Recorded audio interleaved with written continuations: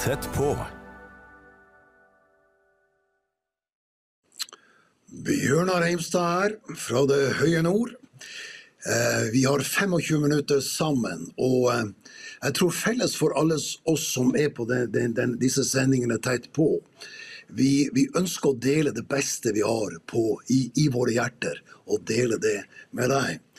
I dag skal jeg snakke om noe som faktisk ble levende for meg bare for et par-tre uker siden. Forskjellen på nåde og miskunnhet. Jeg har aldri hørt noen ha prekt om det, men når jeg delte det her på gudstjenesten i menigheten, så kjente jeg at dette budskapet har et potensial i seg til å sette mange mennesker i frihet. Hva forskjellen på nåde og miskunnhet? Det en del bibelvers, eller en del ord som blir brukt i samme bibelvers. I kirka hver søndag, så i norske kirke, så synger presten Kyrie eleison. Det betyr, hvis du googler det, eller du ikke vet det fra før av, så betyr det Herre miskunner deg. Hva betyr det? Hva forskjellen på nåde og miskunnhet? En av de salmene, eller de bibelvers som jeg innom hver eneste dag, ber ordet, grunne på ordet, leve i ordet, flytte inn i ordet, salme 23. Kanskje den mest kjente salmen i hele salmenes bok. Og det David, og så sier han der i vers 26, bare godhet og miskunnhet skal etterjage meg alle mitt livs dager, og jeg skal bo i Herrens hus gjennom lange tider, eller i all evighet. Du kan si ord som miskunnhet. Det jo ikke ord som vi har i dagligtale. Det ikke noe som du leser i aviser eller i bøker, men det hører med til bibelspråket, og kanskje ikke det mest moderne språket.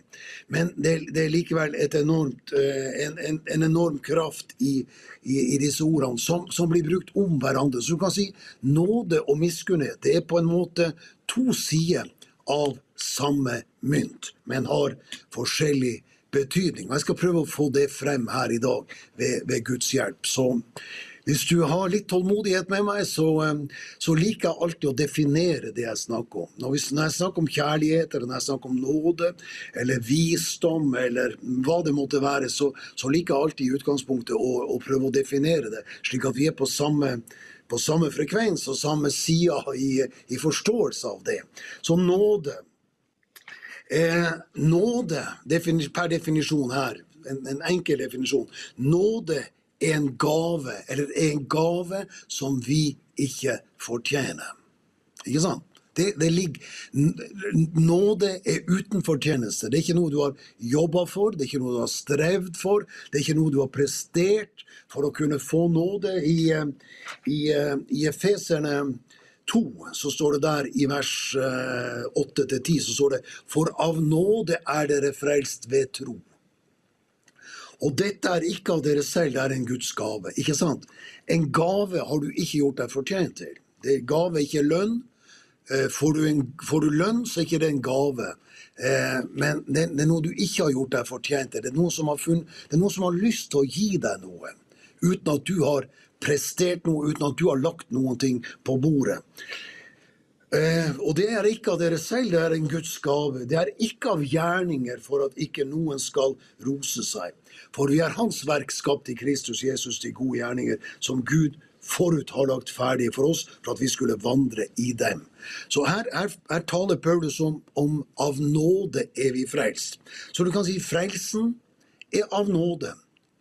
Rettferdiggjørelsen av nåde. Det står i tror det Romerne 5, det står at Jesu blod tilveiebrakte vår rettferdighet. Ikke ditt blod. Du ga ikke en dråpe blod, men det var Jesu blod som gjorde at vi står ren og rettferdig, himmelen verdig innenfor den levende Gud.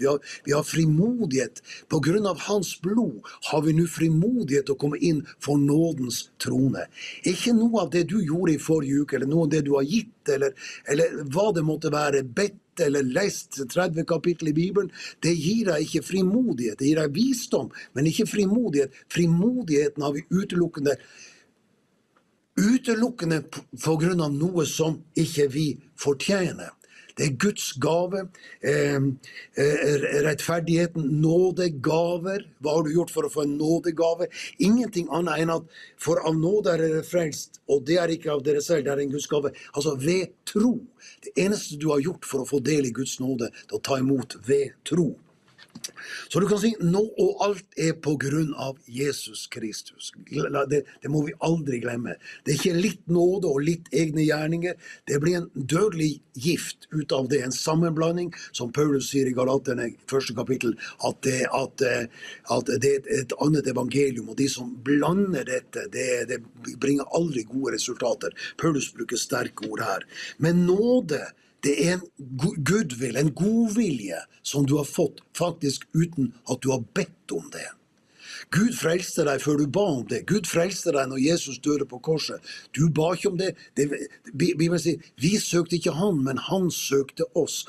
Han fant oss, og vi har funnet han gjennom Jesus Kristus. Og dette gitt gratis. Det står om de som ikke hadde noe å betale med, som fikk gjelda si sletta ut. Det nåde fra den som fra utlåner. Så det da miskunnhet. Så, definisjon. La oss ta teipen litt tilbake. Nåde, det å få noen ting som du ikke har fortjent. Miskunnhet, og dette kommer jeg til å repetere et par ganger, for det litt sånn her, det henger teit sammen. Hva miskunnhet? Miskunnhet, det å ikke få det du egentlig har fortjent. Ok, nåde, du får, det gave som du får som du ikke har fortjent. Nåde, miskunnhet, det at du ikke får det du egentlig har fortjent. Tygg litt på det. Å finne barmhjertighet og godhet hos noen, altså finne miskunnhet hos noen, det at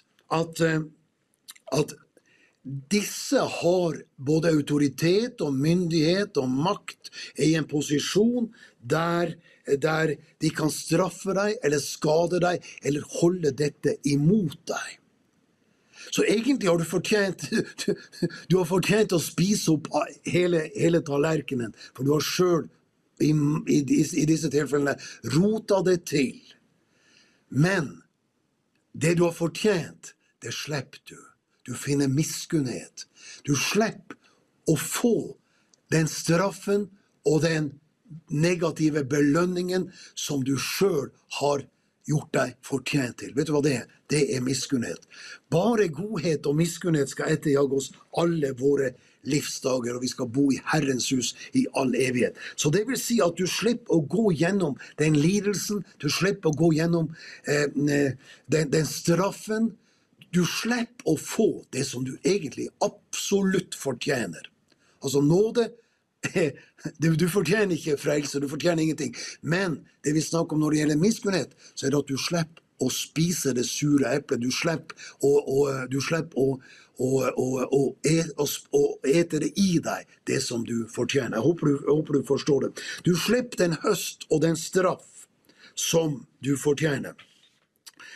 Og en del bibelverser på dette her, Bibelen full av dette ordet miskunnhet. Tygg litt på det ordet, det et fenomenalt ord. Salme 13 og vers 16 så står det, men jeg setter min lit til din miskunnhet. Noen ganger så sier vi, ja, men jeg fikk ikke det jeg fortjente. Ikke sant? Du føler at du får dritt når du egentlig fortjente å få takk. Så blir du skuffet, eller du jobber og gjorde en innsats, og så får du nesten ikke takk tilbake. Da tenker du, har det virkelig ikke fortjent så dårlig behandling? Men hvis du snur litt på det der, så tenker jeg i hvert fall for min egen del, Gud være takk for alt som jeg har fortjent, men som jeg ikke har fått. Alt av dumheter, alt av negative ting som jeg har vært initiativtaker til. Men så fant jeg miskunnhet, så jeg slipper og ete det i meg, hvis du forstår det uttrykket. Jeg slapp å få den straffen og den konsekvensen av de dumheter som jeg selv hadde gjort. Vet du hva det er? Det er å finne miskunnhet. Og så tenker vi at bare godhet og miskunnhet etterjager oss alle våre livsdager fra Herren, den gode hyrde. Han er full av nåde, han er også full av miskunnhet. Han har gitt deg alt i Kristus, men så har han også en hånd over deg. Han har et hjerte for deg, slik at han beskytter deg. For at hvis du skulle høste av alt det du har sådd, så har du ikke stått på beina i dag.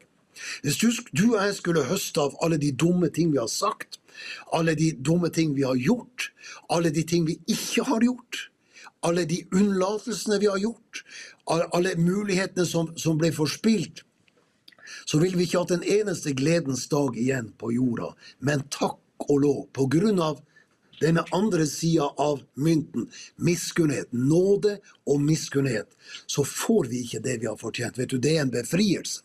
Det er virkelig en befrielse å tenke på, å Gud, takk at jeg slapp å få det som jeg egentlig hadde fortjent i denne situasjonen. Jeg gjorde en dumhet, jeg var dum i den situasjonen, kanskje dum i trafikken, kanskje dum i en uttalelse, ord jeg sa, kanskje det var baktalelse, det kan være hva som helst i livet, der du og jeg har gjort dumme ting. Og så kan vi gå til Herren, og så finner vi miskunnhet, så ser vi at hans miskunnhet etterjager oss alle våre livsdager. Jeg setter min lit til din miskunnhet. Den Gud er det vi tror på. Ikke sant? Er ikke det herlig? Altså, vår Gud, han er en Gud som er full av miskunnhet. Han har barmhjertighet med oss. Han er full av nåde, han er full av barmhjertighet, og han er full av miskunnhet. Så det står faktisk i Salme 103, han gjør ikke, her er du på en måte en innertier av en definisjon av ordet miskunnhet. Salme 103, vers 10 og følgende vers. Han gjør ikke med oss etter våre synder. Ok? Hvis han skulle gjort med oss etter våre synder, så hadde vi fortjent den straffen. Men han gjør ikke med oss etter våre synder. Det vil si, vi får ikke som fortjent. Og det skulle være motivasjon til oss til å si tusen takk, far. Og han gjengjelder oss ikke etter våre misgjerninger. Hva er det? Miskunnhet. Det er miskunnhet. Vi slipper å høste av det vi hadde fortjent, det vi har sådd av negative ting. Guds miskunnhet kommer inn. Og jeg er klar over at det er en balanse mellom å så og høste. Men kommer kanskje litt inn på det her senere. For så høy som himmelen er over jorden, er hans miskunnhet mektig over dem som frykter ham. Vet du hva? Dette her er en befrielse for oss mennesker. For vi tenker, vi går og straffer oss selv. Andre kan straffe oss. Men den verste dommeren i vårt liv er oss selv. Der vi dømmer oss, vi glemmer ikke, tenk at vi gjorde det, og så går folk et helt liv og tenker på dumheter de har gjort. Guds miskunnhet, han gjengjelder oss ikke etter våre misgjerninger. For så høy som himmelen er over jorden, er hans miskunnhet mektig over dem som frykter han. Mitt hjerte skal fryde seg i din frelse, jeg vil lovsynge Herren, for han har gjort vel imot meg. Det var tilbake til Salme 113. Salme 103, der som jeg siterte nå, vers 10, der står det i vers 4, 8 og 17, han forløser ditt liv fra graven og kroner deg med miskunnhet og barmhjertighet. Tenk på det.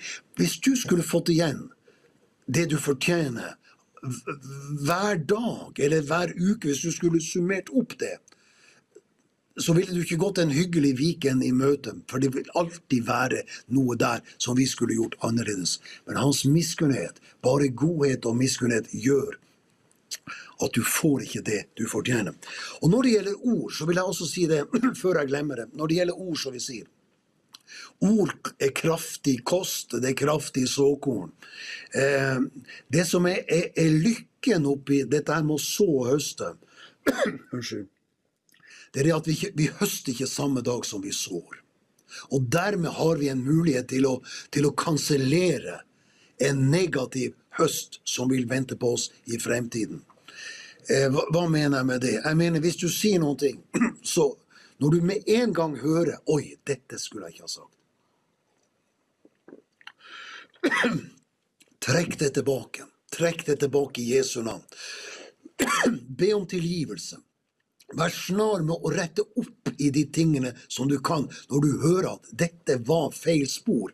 Dette ønsker ikke jeg å se resultater, dette ønsker ikke jeg å se en rekyl på, dette ønsker ikke jeg skal vokse opp og bli noe som jeg må høste selv. Så vær snar til å rykke opp når du har sådd ugress, når du har sådd ting som du ikke vil ha. Det er veldig godt med at vi høster ikke de resultatene samme dag. Og det er også på godt, ikke sant? Det du sår. Ikke alltid, høsten kommer ikke umiddelbart, men den vokser. Så sørg for at vi har gode ting i jorda. Men miskunnhet, det er at vi får ikke det som vi faktisk hadde fortjent. Han kroner deg med miskunnhet og barmhjertighet. Herren er barmhjertig og nådig og langmodig og rik på miskunnhet. Noter deg disse versene. Salme 103, 4, 8 og 17. Herrens miskunnhet er fra evighet til evighet over dem som frykter han, og hans rettferdighet når til barnebarn. Salme 106 og vers 1, der står det: Pris Herren, for han er god, hans miskunnhet varer til evig tid. Jeg tror den sang det. Pris Herren, for han er god. Noe sånn, mulig jeg tar feil. Salme 145, Herren er nådig og barmhjertig, langmodig og stor på miskunnhet. Hadde ikke pappa Gud vært der og holdt sin hånd over oss, hans barn, som ikke er perfekt i oss selv, hadde ikke hans miskunnhet vært der, så hadde vårt liv sett annerledes ut. Da hadde vi kun hatt himmelen å håpe på. Men vi kan leve et liv her på jorda uten å leve i anger og skuffelse og skam. Skam er en veldig tung byrde å bære på. Og du skjemmes kanskje over ting du har gjort. Jeg skjemmes kanskje over ting jeg har gjort. Det du har gjort som du skjemmes over, ønsker du ikke skal bli kjent. Men takk og lov at du kan finne miskunnhet. Og så kan vi også være miskunnelige over for hverandre, som han har tilgitt oss. La oss da tilgi hverandre, sier Paulus i Efeserbrevet. Ikke at hvis du ikke makter å tilgi overgriperen, så kommer ikke Gud til å tilgi deg. Det er ikke noe evangelium. Men når du ser hva Gud har tilgitt deg i Kristus Jesus, og hvor rik han er på miskunnhet, så naturlig sett så skal det også føde frem en generøsitet og en romslighet i ditt og mitt liv, som vi kan kultivere og være oppmerksom på, og la det få vokse frem. Når du tenker på hevn, når du tenker på det ene og det andre, hevnen hører Herren til, så vær rik på miskunnhet du også. Den nåde du har fått, gi den til andre. Den miskunnhet, det Gud har kansellert i ditt liv, og det kanskje dine nærmeste har tilgitt deg og kansellert, og ikke gir deg det du fortjener.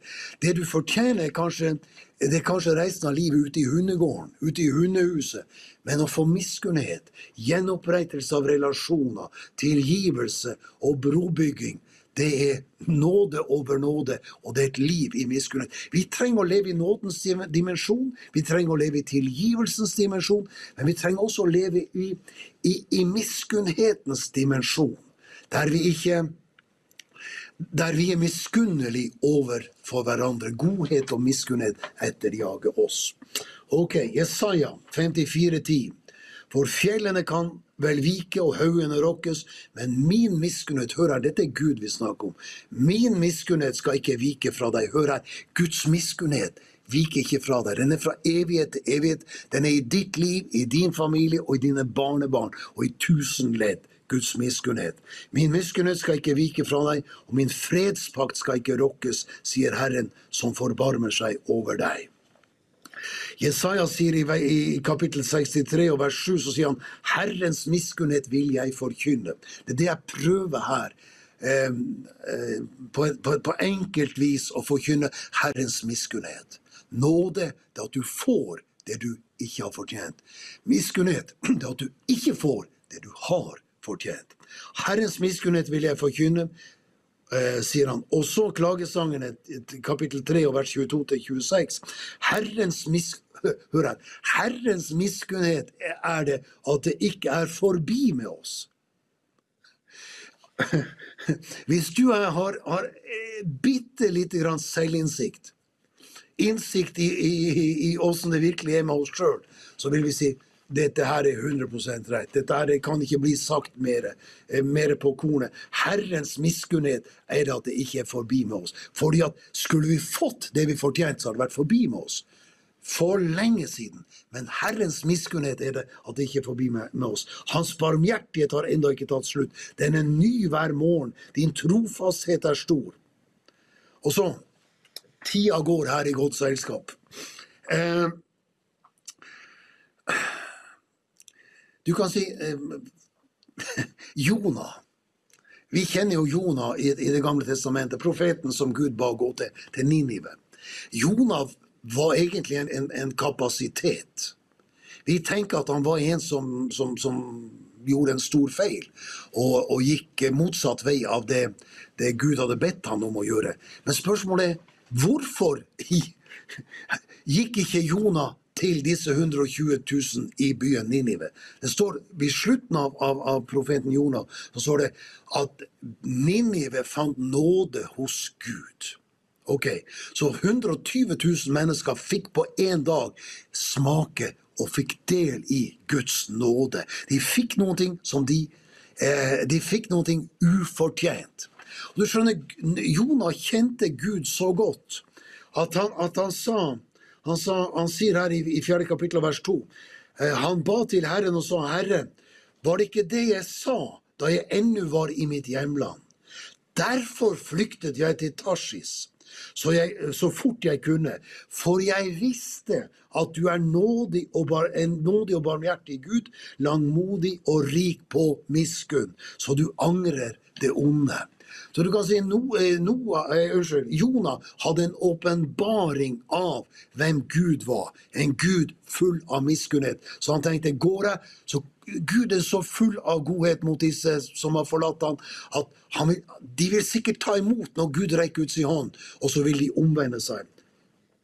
Jeg vet ikke om du forstår poenget, men poenget mitt at Jona visste at Gud var full av miskunnhet, og derfor trykte han på bremsen, derfor vil han ikke gå inn i dette her som kunne se ut som en blindvei for han, der Gud hadde talt dom over byen, men han visste Gud full av miskunnhet.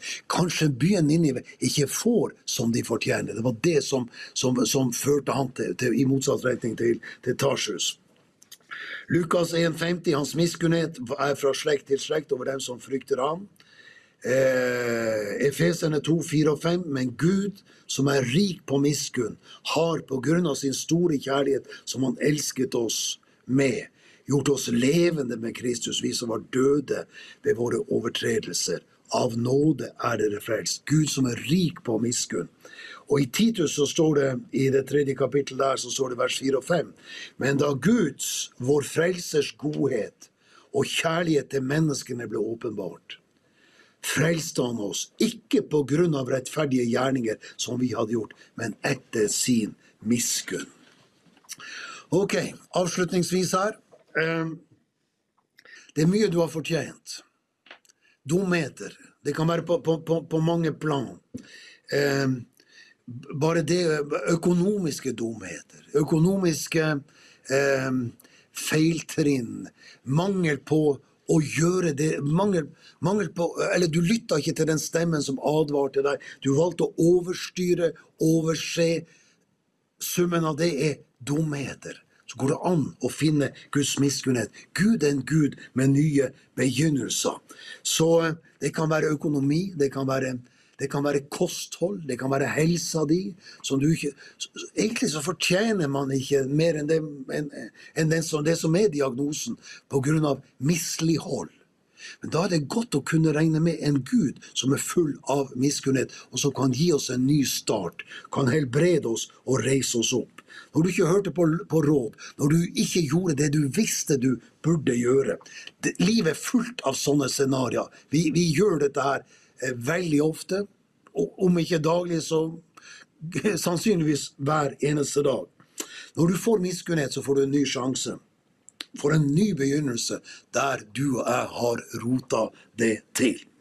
Så takk Gud for at når du tenker på når du blir behandlet urettmessig, Og så tenker du, jeg har mange sånne situasjoner.